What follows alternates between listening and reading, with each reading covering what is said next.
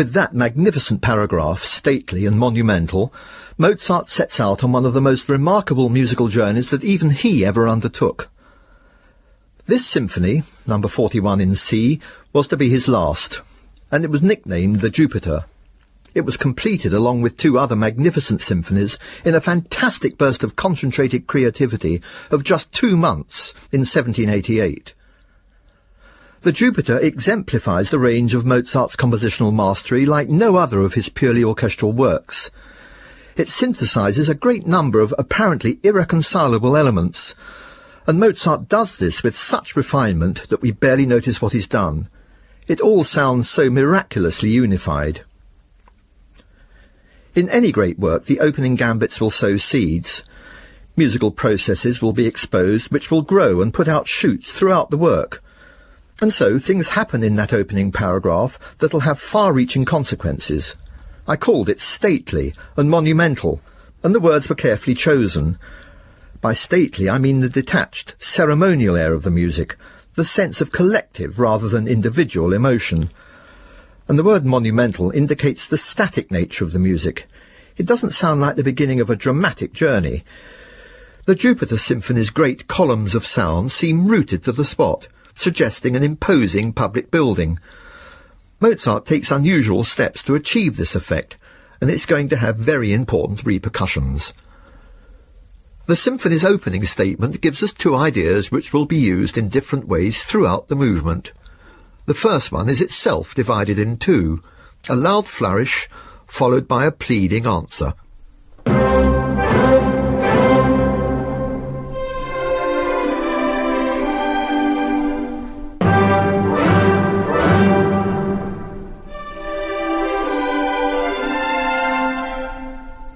The next idea in this group of themes is less flexibly used. It has a monolithic character, and will appear with few changes at important points throughout the movement, like great columns in this movement's monumental architecture. It also relentlessly emphasises the home key of C major, preventing for the time being any sense of forward motion. It does this by confining itself to just 3 primal chords. At first hearing they seem dangerously repetitive, but Mozart has a grand strategy in mind, and is launching a huge span which embraces all 4 movements. He lays these chords out in a wonderfully sonorous way. The strings outline the harmony with big chords on first violins, cellos and basses.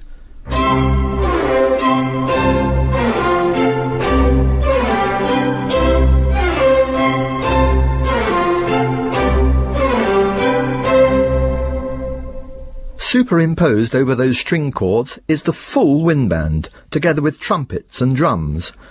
They articulate the harmony in Mozart's favourite march rhythm. Mozart revels in the spacing of the chords and the brilliant mix of timbres.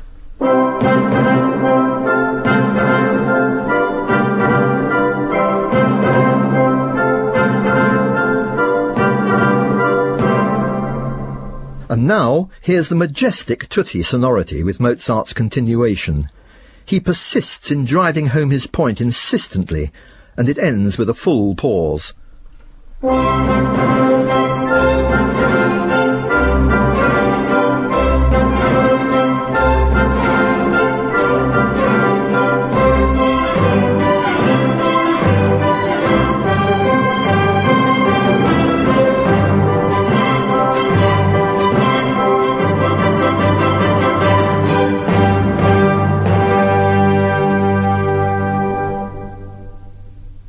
That full pause feels a little surprising.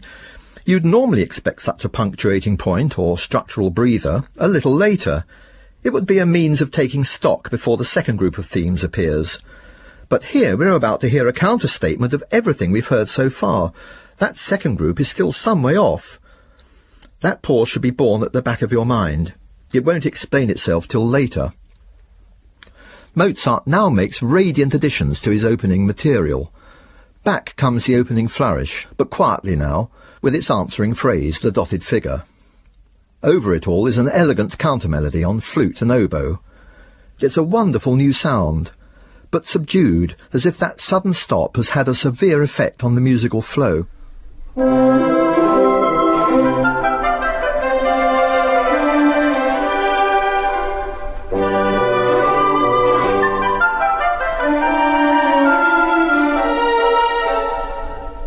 dotted figure continues to develop in a determined way. It's repeated and extended in a massive tutti. Mozart again comes up with a sound of the utmost solidity and, most importantly, of stability. Although the theme is stretching and growing, the background remains rigidly immobile. The flutes, oboes, violas and double basses sustain just one note at great length. They're reinforced by the march rhythm of the horns, trumpets and timpani.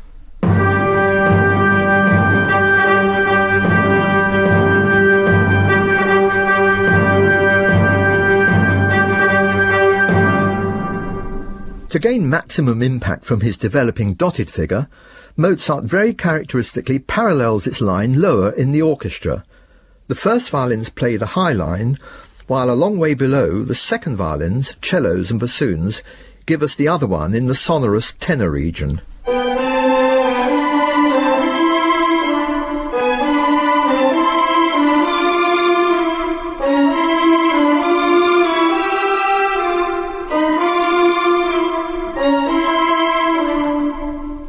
Put that developing foreground that forges ahead together with the massive static background, and the effect is extraordinarily two-edged.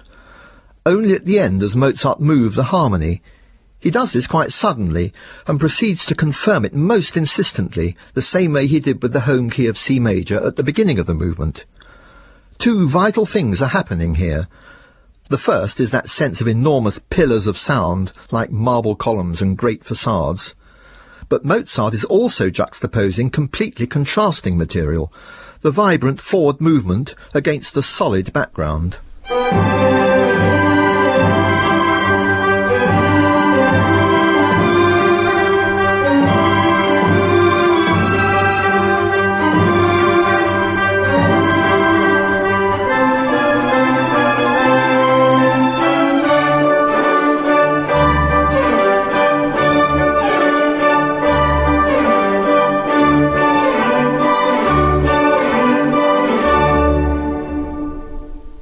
The music has come to a temporary halt for the second time. Now, though, it's less of a surprise. It's time for the second group of themes. After a first section which sounded more like a static introduction than a dynamic exposition, Mozart's long-term strategy is beginning to make itself felt. This is to be a movement where static and dynamic elements will be at loggerheads. Now, with the arrival of the second group, the music at last begins to flow forward. The sense of release brings one of Mozart's most exquisitely poised melodies. During the course of its growth, discreet help is given by the dotted figure from the opening bars. It's as if the dotted theme can't stop itself appearing. It's irrepressibly trying to drive the music on.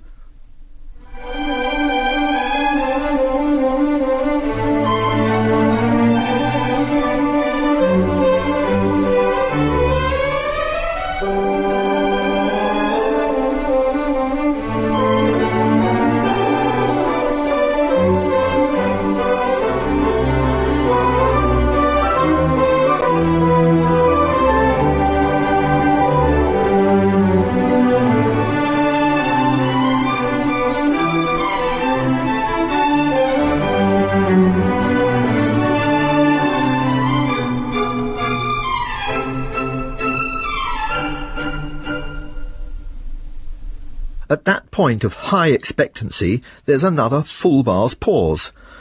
Mozart's overall plan is coming increasingly into focus. He doesn't want the music to flow too easily and too dynamically early on in the work. The moment that second theme appeared to be taking off, he damned the flow. In bringing things to a halt for the third time so early in the movement, Mozart is setting up great tensions. Now the music explodes dramatically. Suddenly and unexpectedly we find ourselves in C minor. There have been no hints of the dark minor keys so far, but the music quickly picks itself up and wrenches itself back into the major key. Again, Mozart is juxtaposing music of abrupt contrasts. The transition is of the utmost concision.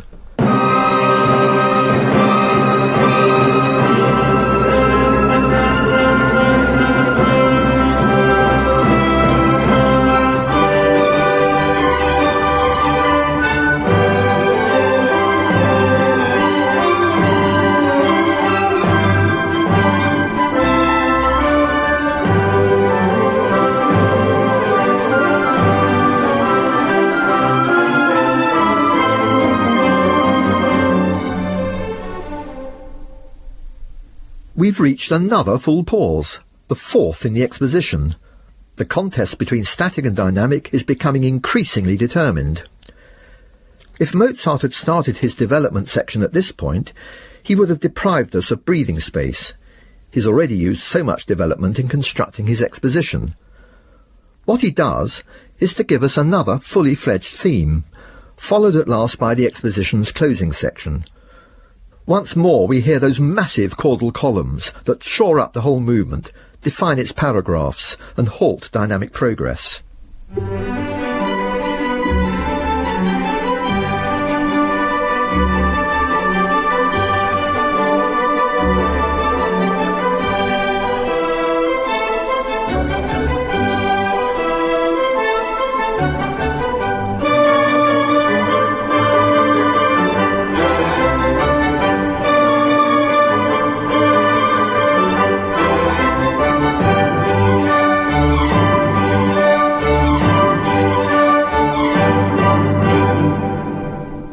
So far, Mozart has laid down a big, spacious exposition of themes. The urge to press forward dynamically has been curbed by great static blocks of sound. The time has now come to unleash at last the music's dynamic urge and begin travelling through different keys. The way Mozart initiates this process could not have been predicted, but on reflection his extraordinary gesture is perfectly judged. With almost childlike simplicity, he jumps into a totally unexpected key and sets off again with the new theme we've just heard. This isn't a movement of smooth transitions, rather of monumental blocks cemented together.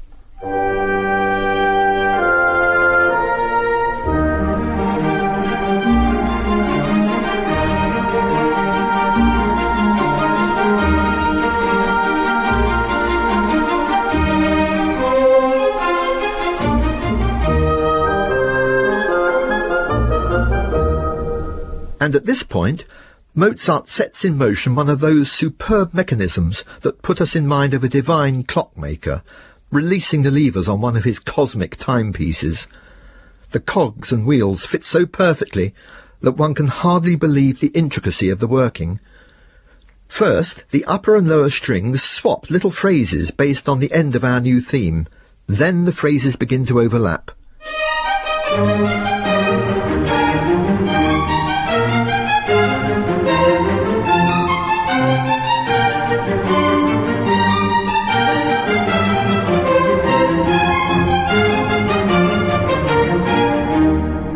While that's going on, the wind section marks the harmony with those march rhythms we heard earlier.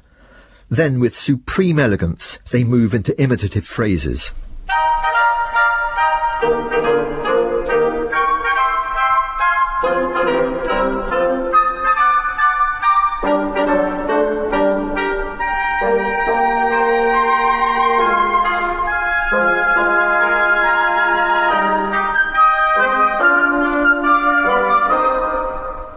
The extraordinary thing about this music is the openness of the working. You can see the cogs fitting together perfectly. Even now, when the movement finally has a sense of moving forward, it still sounds tightly controlled.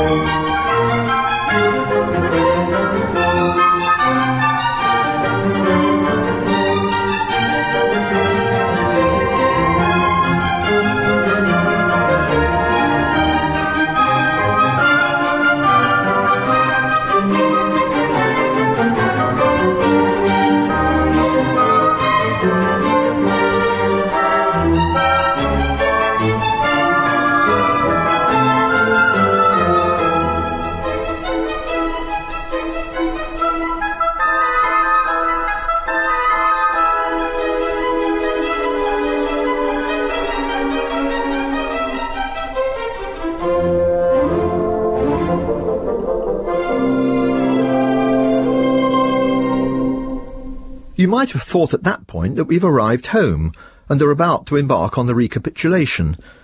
But those with a strong sense of pitch will have realised we aren't yet in the right key, and in any case, Mozart's piano dynamic marking and the subdued orchestration also raise doubts. In fact, more development is needed to get round to the home key. Mozart presses into service the idea which remained unshakably monolithic throughout the exposition. He always used it to confirm the key and root the music to the ground, and it's quite unnerving to hear it in a disruptive context. Now, in the development, it's robbed of its certainty and forced to search for the home key.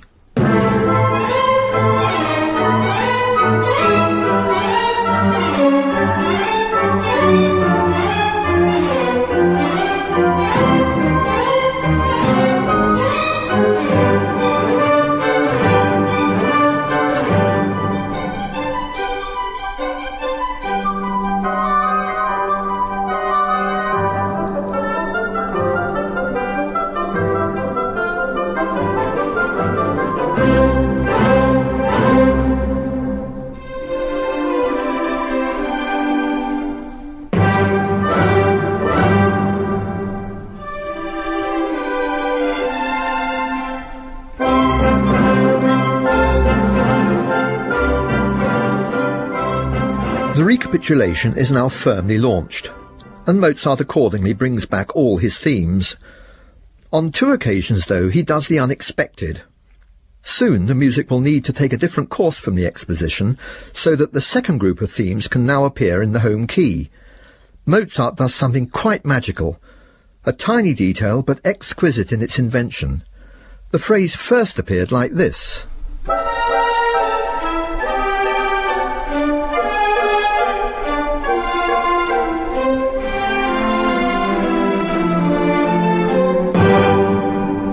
On its reappearance in the recapitulation, Mozart slightly straightens out the melodic line and makes a little imitation between first and second violins.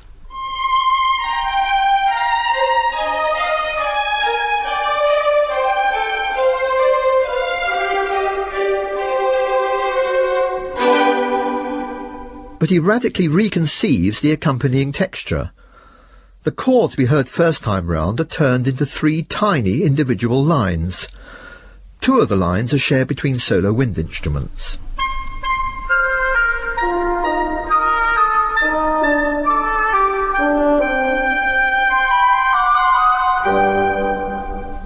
Underneath that delicate tracery stalk the violas and cellos in answering phrases.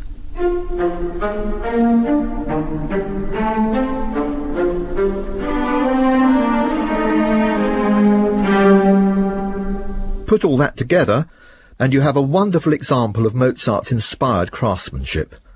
Structurally, it's probably not needed. He could have retained something like the original simple chords, but Mozart's power of reinvention makes passionate claims on our attention. You can hear the delicate clicking of the clockwork mechanism, and the sudden complexity as all these different lines cut across each other.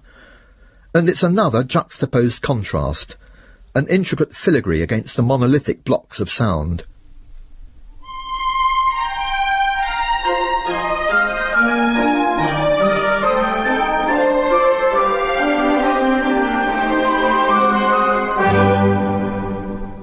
There's one more extremely dramatic event in the middle of the recapitulation.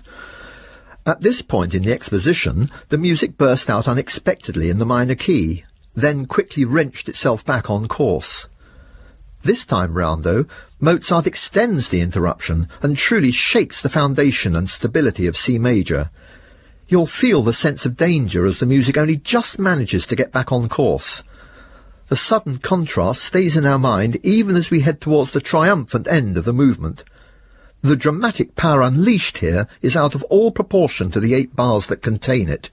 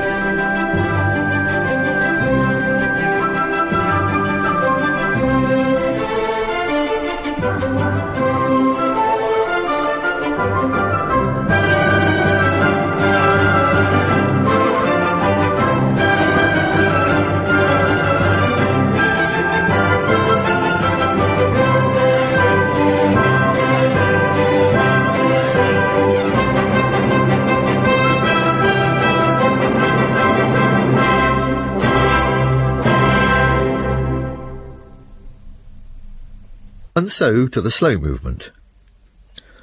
Here, Mozart offsets the majesty of the opening movement with music of Olympian calm.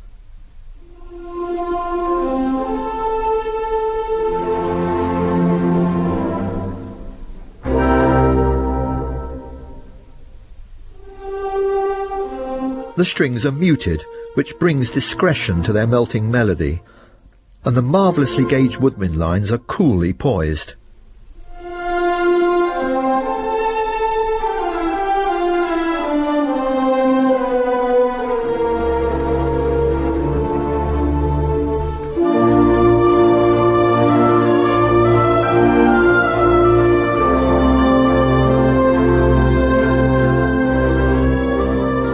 When the opening melody is repeated in the bass, the violin's wispy decorations float high above. They focus the otherworldly air of this extraordinary music.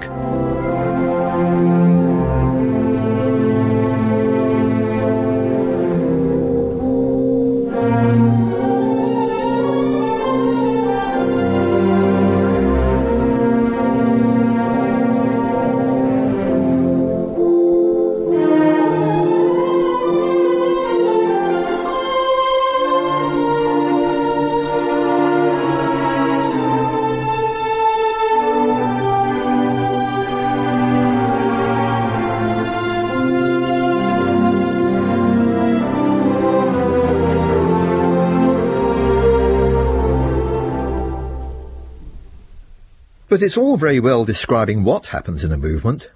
As Brahms put it in a different context, any fool can see that.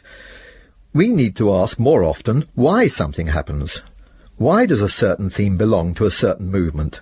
Why does a movement belong to one symphony rather than to another? Just such questions are provoked by the very next event in this movement. Who would have guessed that with hardly a break, Mozart was going to plunge into this area of feeling?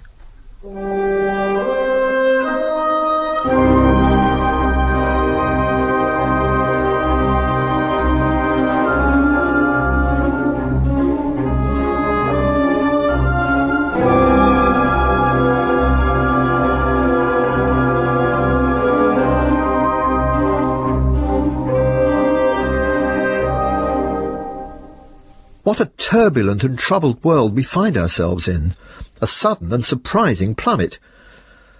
But a number of events in the first movement also emerged without warning. Clouds abruptly covered the sun, and sections were juxtaposed without helpful transitions. This upsurge of disruptive feelings, and its key of C minor, mark this music as belonging uniquely to the Jupiter. Sudden contrasts of material and of emotion, these are emerging as unique arguments within the symphony, and these arguments are being carried over across movements, creating a real sense of journey and of architecture.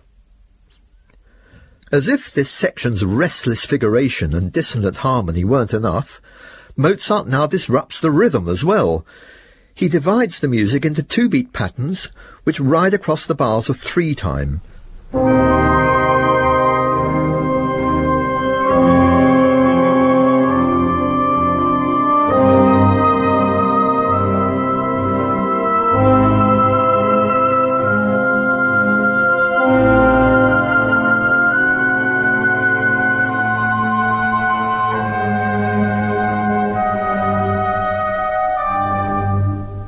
Mozart superimposes agitated figures on the first violins and low shudderings on the second violins and violas, and the result is one of his most poignant and unsettling visions.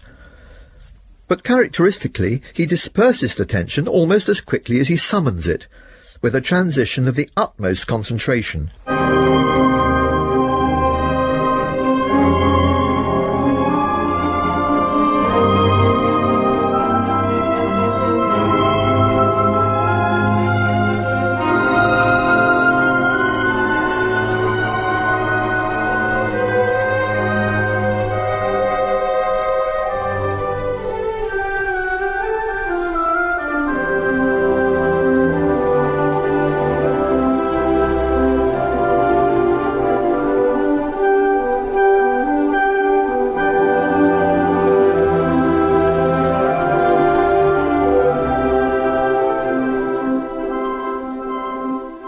the rest of the movement is easy to follow, developing and repeating ideas we've already heard.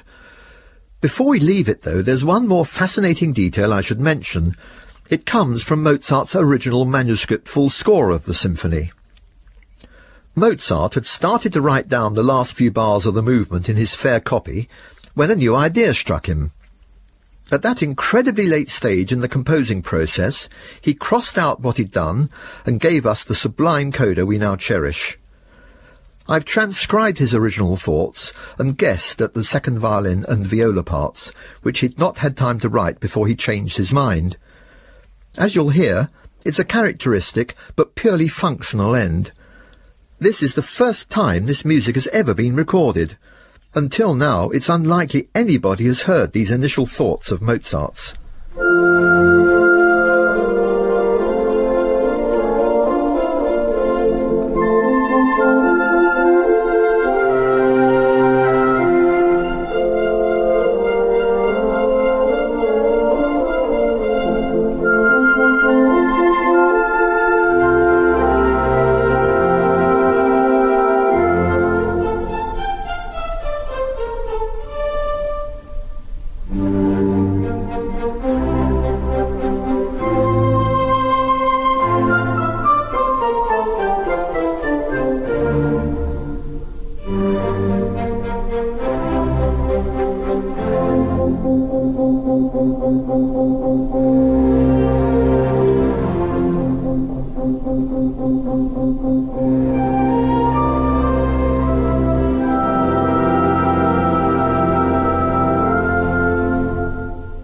Listen now to the end as he finally bequeathed it to us, and marvel at the speed and flexibility of the mind that could conceive this last-minute change of course. Mozart leads back to a spacious restatement of his main theme, coloured by those marvellously gauged woodwind lines. Fine but predictable craftsmanship had been replaced by inspiration.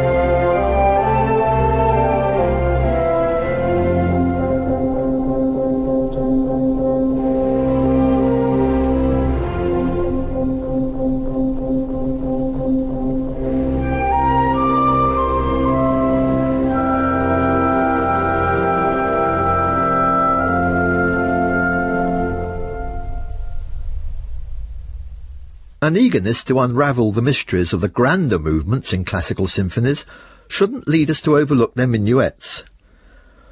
One eminent scholar actually said there was no unusual feature in the Jupiter Symphony's minuet, and with that proceeded to the finale. But it's one of Mozart's most subtle symphonic dance movements. Just as in the slow movement, there are links which confirm where this minuet belongs, to this symphony and to no other. Here's a theme from the first movement.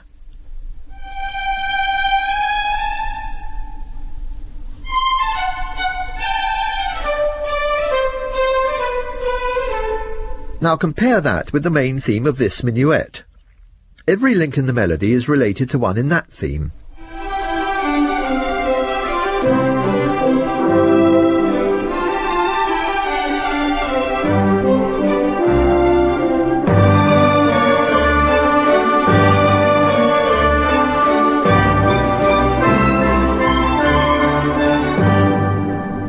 But it's not just a matter of spotting thematic ties.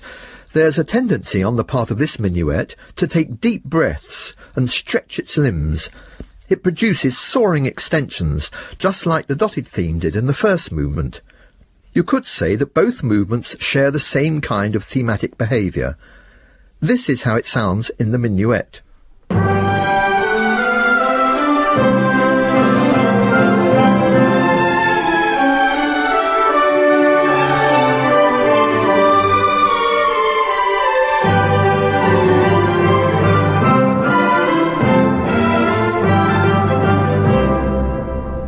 There's one more thematic link which shows without any doubt that Mozart was taking an overarching view of the work's structure. You'll see what I mean if we play an important phrase from the middle of the movement.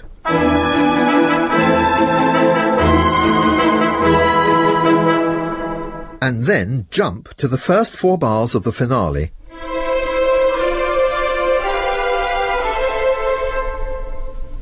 And so, after all that preparation, it's only now with the finale that we can begin to appreciate the audacity of Mozart's overall concept.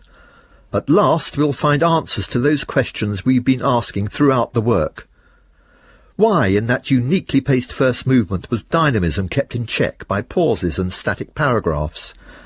How was Mozart going to resolve the tensions generated by the stop-go progress, and by the unsettling emotions that sometimes surfaced so unnervingly in minor key paragraphs? He does so in one of the most astonishing symphonic movements ever written, a finale of unique structure and expression. With the Jupiter, Mozart gave birth to a new kind of symphony, one in which the finale, not the first movement, carried the greatest weight. And this would be one of Mozart's greatest legacies to Beethoven and the symphony after Beethoven. All the other movements have led up to this one, the damming up of the tension in the first, the sudden contrasts in the second, the arching, stretching lines of the minuet. Think back to that image of the first movement as being supported by huge columns of sound, pillars in the great monumental architecture of the music. It's as if Mozart has let the people flood into that huge public building. Now an immense energy and dynamism is suddenly released.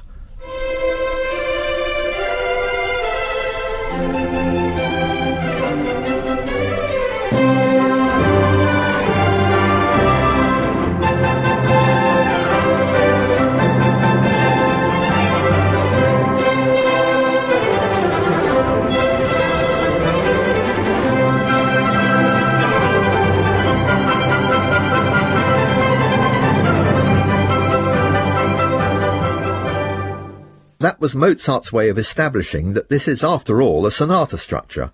But the music also exhilarates us in its use of counterpoint. Sometimes up to 5 different and equally important lines are speaking at the same time.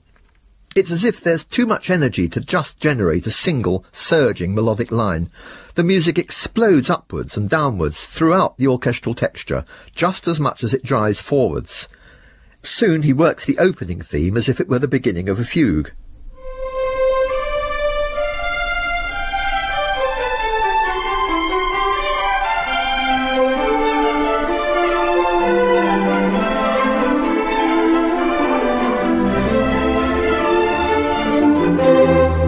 Then this first group of themes draws to a close, using a theme which always appears in imitation.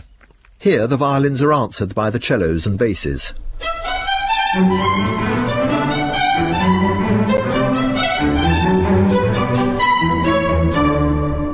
Mozart's command of wind and brass sonority enables that imitation to be supported by a glorious sequence of harmonies. It's as if the majesty of Handel had been reinvented. Here's the texture complete, a perfect marriage of counterpoint and harmony, yet another union of opposites.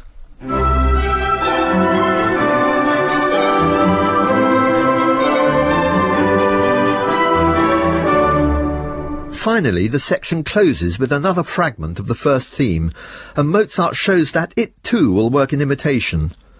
All of his material is revealing extraordinary possibilities of dynamism, of argument, and sheer primal energy. Listen how the lower strings come rushing in after the violins.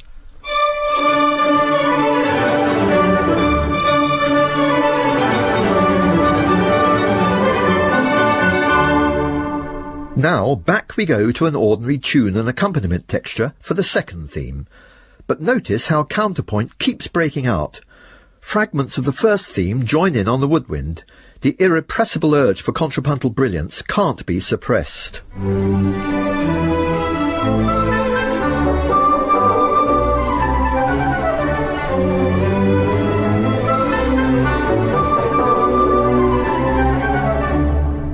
The music now becomes positively incandescent as Mozart's unparalleled inventive capacity generates a volcanic energy. That second theme takes off as a four-part imitation, with the first and second violins entering at only 1 beat's distance, followed equally closely by cellos and basses, then violas. The energy of these brilliant arguments and dialogues launches a triumphant tutti section. Unlike in the first movement, the forward surge is unstoppable.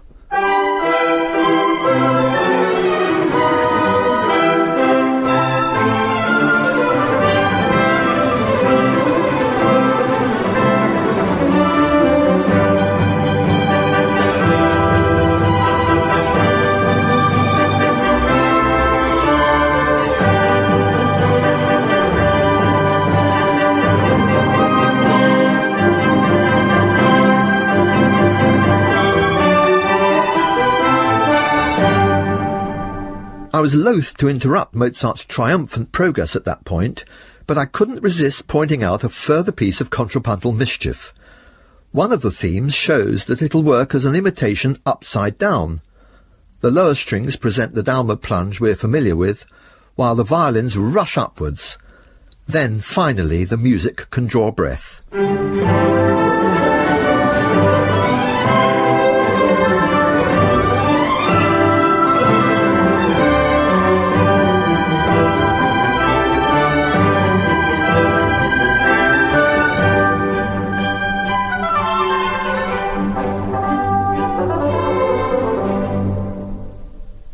All so far has been brilliance and sunshine.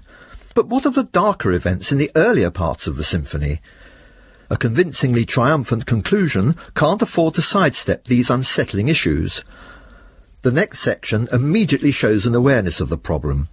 It drops unexpectedly and movingly into darker regions and takes on an air of strife and discontinuity. But Mozart pulls off a miraculous trick with his transition back to the main theme. A real transition this time. He has to change keys and mood quickly, and he slips back into the home key in 6 bars of breathtaking ingenuity.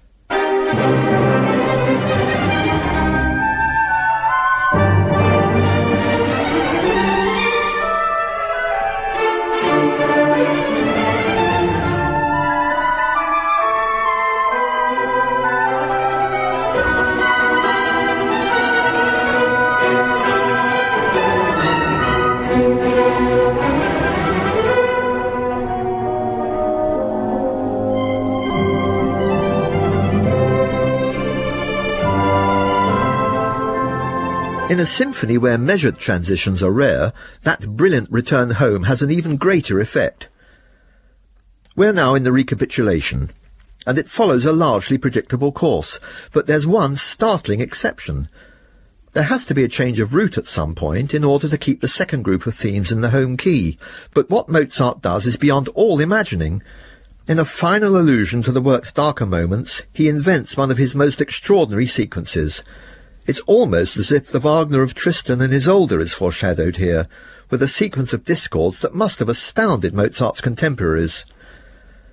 But he then steps back into a radiant world reminiscent of Handel. The whole passage remains the most radical example of Mozart's ability to integrate disparate elements. It's a complete summation of his mastery of contrast. All the juxtaposed blocks of material in the symphony culminate in this moment.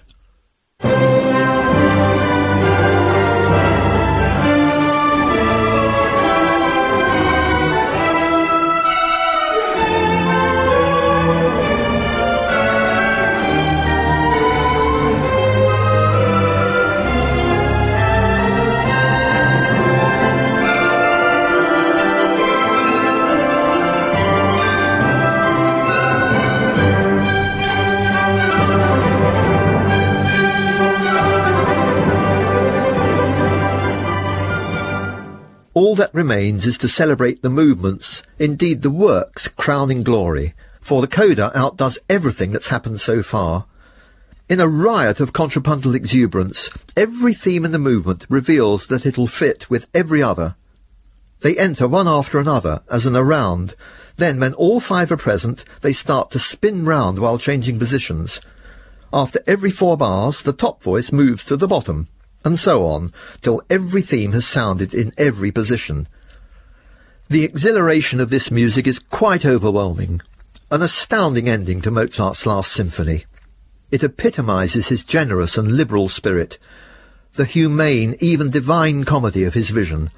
All the world is here, comprehended in its contrasts of light and shadow, but drawn together into something that lifts the spirits like no other music.